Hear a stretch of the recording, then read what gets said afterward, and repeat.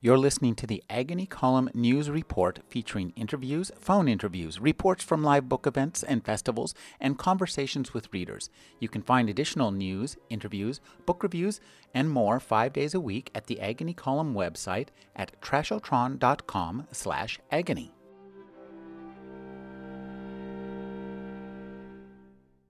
Alan Cheuse is NPR's critic for All Things Considered. His newest novel is Song of Slaves in the Desert. Thank you for joining me, Alan. Great pleasure, Rick. We have two wonderful books that we're talking about today. Let's start, and I think they have some similarities, although they're at the opposite ends of the spectrum. Well, they're both collections, aren't they? Both collections. The Jim Shepard is a collection of short stories. The Library of America edition of Kurt Vonnegut's 4 novels and some stories. The first Vonnegut to appear in Library of America. I assume it's not the last. It's got Cat's Cradle, God Bless You, Mr. Rosewater, Slaughterhouse-Five, and Breakfast of Champions, with all the comical drawings included. Yes, and they do, Shepard and Vonnegut do have something in common. Actually, it's a line of bitter comedy that goes from Mark Twain to Vonnegut to Shepard. I think Shepard is working in that same tradition. And Shepard's stories, though they're all meticulously researched and for the most part set in the real world, still have that same kind of, I think, over-the-top feel in a way that Vonnegut's do as well. Yeah, I mean, there's this one story of Shepard's in this collection, which is called, you think that's bad, it's called In Cretaceous Seas, and it's an extraordinary opening. Let me read this page. In Cretaceous Seas, dip your foot in the water, and here's what you're playing with. Zephactinus, all angry, underbite and knitting needle teeth with heads oddly humped and eyes enraged with accusation and rib-boned bodies so muscular they fracture coral heads when surging through to bust in on insufficiently alert pods of juvenile cladastes who spin around to face an oncoming maw that's in a perpetual state of homicidal resentment. The smaller Xiphactini are 3 times your length and swallow their prey whole. They're gill to gill with Cretoxyrhina, great white sharks 50 feet long with heads the size of Mini Coopers and 12-inch nightmare triangles of teeth. Mosasaurs, big and small, the runts weighing in at 2 tons, and the alphas like Tylosaurus, stupefying 60 feet. Under the surface, they're U-boats with crocodiles' heads. Pliosaurs in their hunting echelons competing to see who's the more viciously ill-tempered. Chronosaurs whose jaws provide the kind of leverage that can snap whales' spines. Thalassomedons, the biggest of all the elasmosaurs. The biggest of all the elasmosaurs with 20-foot water snake necks that allow the Venus flytrap teeth to be everywhere at once. Dacosaurs gliding through the murk of fish parts spewed by their initial thrashing attacks, and rising out of the blue gloom like the ridged bottom itself easing up to meet you. Liopleurodon, holdover from the Jurassic, the biggest predator that ever lived. Families could live in its skull. On the move, it's like the continental shelf taking a trip. It feeds everywhere, even in shallow water with the surf breaking over it like a sandbar. Its earth-moving front flippers keep it from standing. Its earth-moving front flippers keep it from stranding. If some of the biggest land predators stand around the shallows trolling for what floats in, that's their mistake. It takes them off their feet like fruit off a tree. This is the Tethys Ocean, huge, shallow, and warmed by its position, locked between the world's 2 giant supercontinents.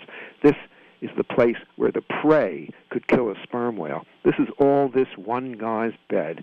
This guy, we'll call him Conroy, because that's his fucking name, whose insomnia every night is beyond debilitating, teeming, epic, with hostile energy, oceanic. What's his problem? And then the story goes on to talk about this troubled husband, father.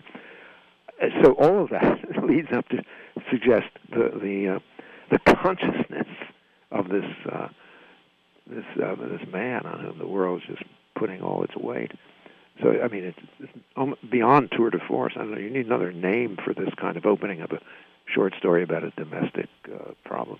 I think it's force majeure. There you go. What, Tour de force majeure. there you go. Yeah, we're getting there. You know, in one of the things that strikes me about the stories in this book is they really do give you. This is a collection of short stories that really gives you the feel of novels in terms of the details and the richness of his research. And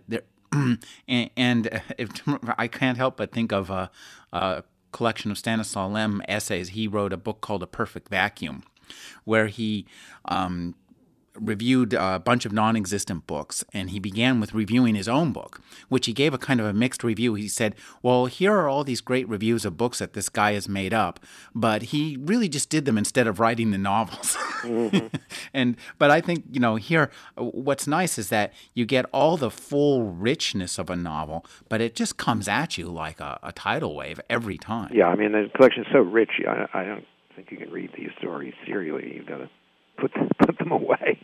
And when I first started reading Shepard, I thought, I mean, this guy's absolutely brilliant. Is brilliance enough, though? But all of the brilliance in these stories, as in that opening I just read, really works toward the presentation of a practical human problem. Mm-hmm, mm-hmm. That's what makes his work for all the research. That's what makes his work really stick. Is that you get after all this stuff, in the midst of all this stuff, as a result of all this stuff, you get somebody that you can relate to and actually care about. Yeah. And all that, this kind of detail, and his historical settings and his science fiction settings. I love the story about the Japanese special effects guy. Right. All these settings, really contribute to a nice picture of, for the most part, what men worry about. Right, and some of the situations are monstrous, as in that the first-person story set in medieval France about the monster murderer Gilles de Rais. Oh boy, that's a tough read unless right. You're ready for it, and The research is impeccable, mm-hmm. And the language it's odd. The language, he gives you the flavor of the antique language and the intensity of the contemporary world at the same time, and just everywhere you turn, there's a brilliant passage, a brilliant sentence, but all of it at the service of the story. And lots of great stories. A really great story about a guy who works in the Defense Department, and this kind of the working on the InfoWar. I think Minotaur, yeah, that's the lead story. Yeah, it's really really well done, beautiful stuff. And I like his way of kind of mixing the research and using that kind of the prose called for by the research as a different angle mm-hmm. into yes. a way of externalizing what the character's out. Right. I mean, there was the story. Well, a lot of them depend on pure research, but as in that medieval France story. But the story Netherlands Lives with Water about a Dutch hydrologist and his family. I mean, that comes out of about half a dozen books, but he makes the story come alive. And then, I mean, the language just is so vital and mm-hmm. alert. That story about the Pacific Theater, I mean, that's one line just leaps out at you. We moved farther off the trail into denser jungle. Under the canopy, night fell so fast it was like you'd gone blind. Yeah, that's... Nobody in the foreseeable future is going to be able to write about sunset in the Pacific without keeping that line in mind. Right, that's a story happy with crocodiles. So, brilliant Jim Shepard. It can't go wrong, but we do recommend readers give themselves a break because these stories are like sprints into other worlds and other times and other minds that are pretty exhausting in a way. That's a good metaphor. Sprint is right. You use up all of your reader's energy, and then you have to take a little rest. Right. Now, in between reading those sprints, you can probably pop right over to Kurt Vonnegut in this New American Library selection, and it's about time. Well, it is about time. It's about time. No pun intended. It's I've been rereading Vonnegut for a while now. I've reread Slaughterhouse-Five on the 25th anniversary, and it holds up absolutely brilliantly. And some of the other novels in this New Library of America volume, like Cat's Cradle, it really comes alive in a way that I hadn't seen when I first read it. Cat's Cradle was always one of my favorites. I just always found that its evocation of kind of chaos and the Rube Goldberg effect of life, what I thought was just so brilliant and compelling and funny and all the things you really want in a novel. And Vonnegut does well at novel length. I think he keeps you very interested and keeps you, but he has a lot of fun. Yeah, and it's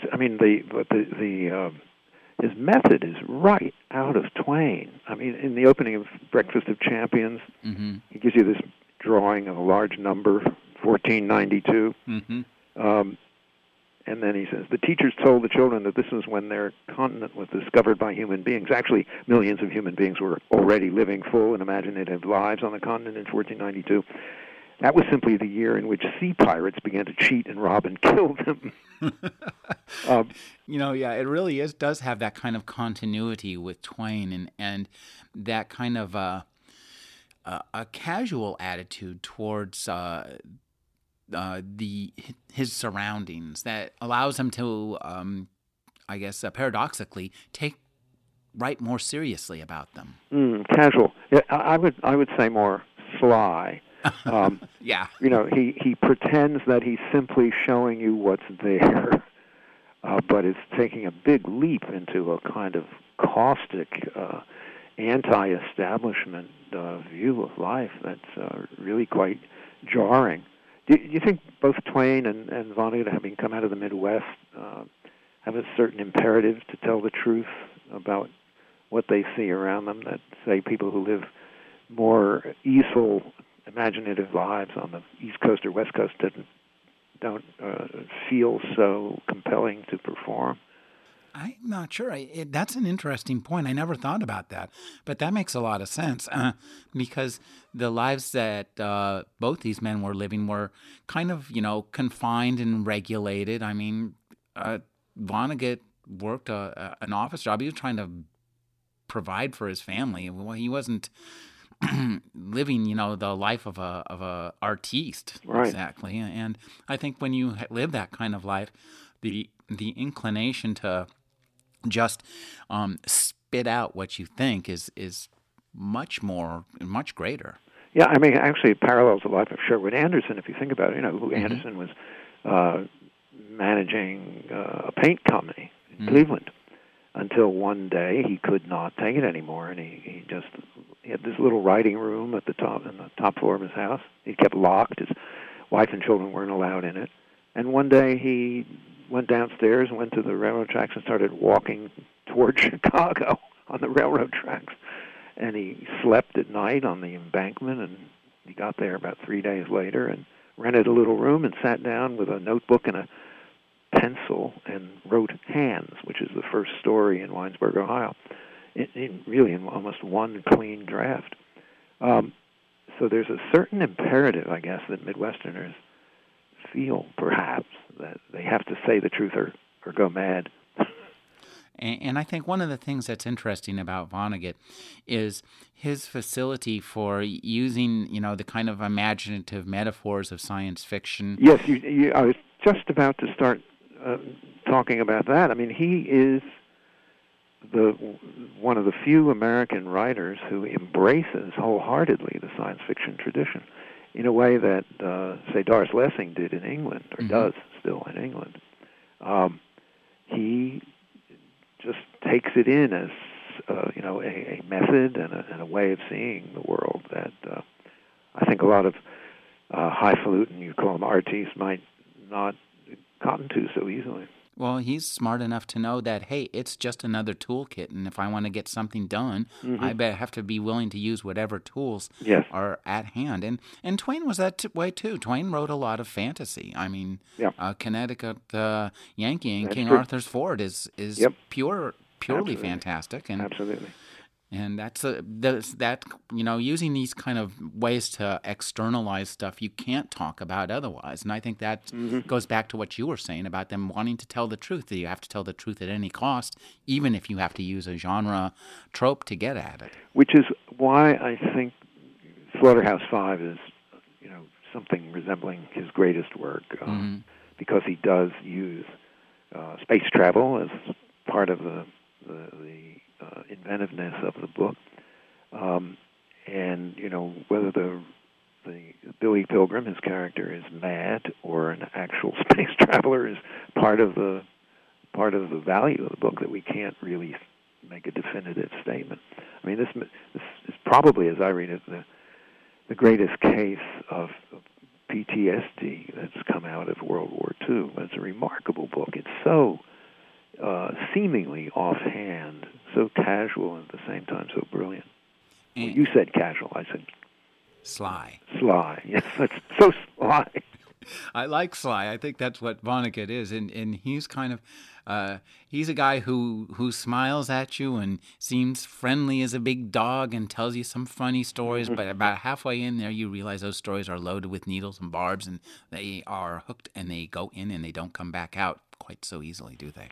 Yes, there's a kind of figure ground effect. I mean, you read them and you think, oh, this is just fun, but then you pull yourself back from it and you think, this is a devastating critique of human behavior and particularly American life.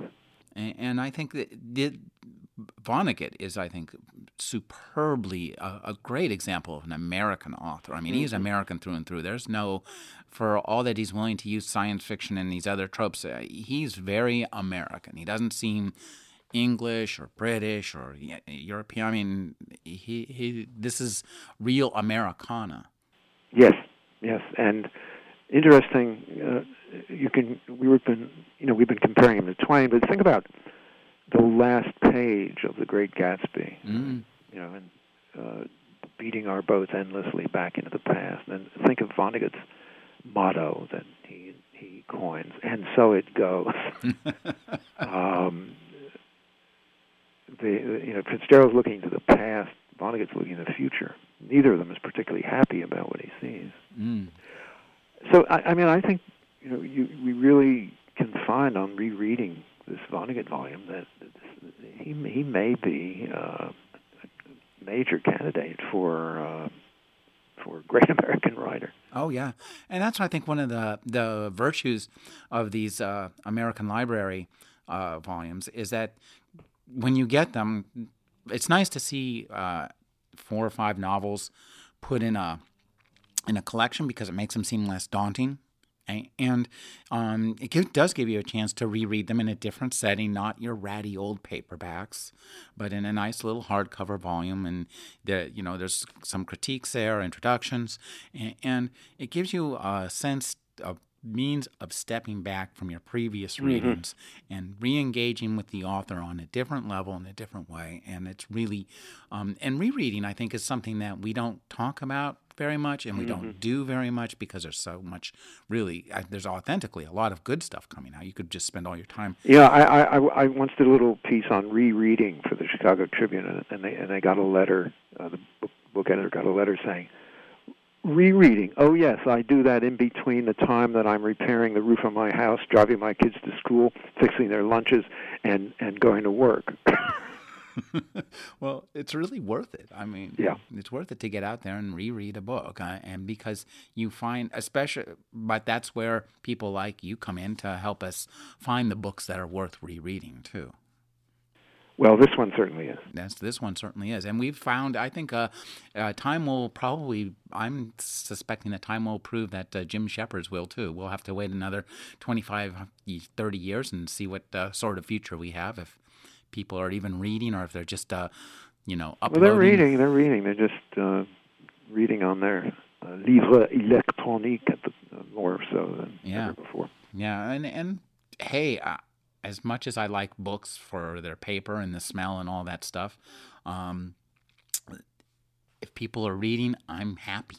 Yeah, when I see a Kindle advertisement on TV, I think, hey, this means that somebody is buying books.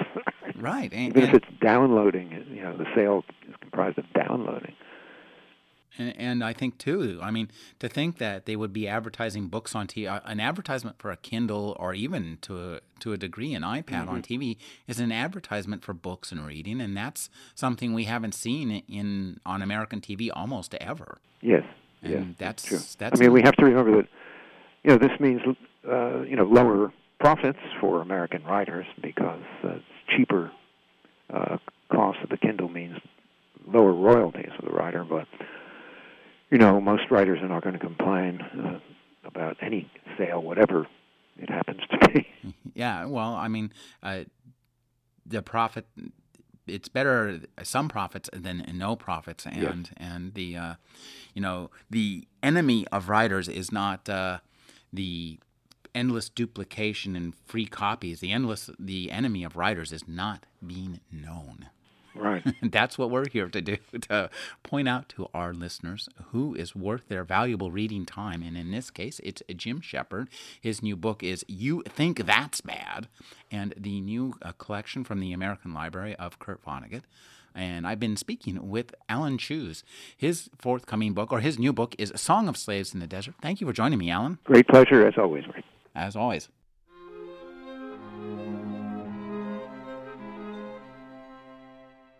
You're listening to the Agony Column News Report featuring interviews, phone interviews, reports from live book events and festivals, and conversations with readers. You can find additional news, interviews, book reviews, and more 5 days a week at the Agony Column website at trashotron.com/agony.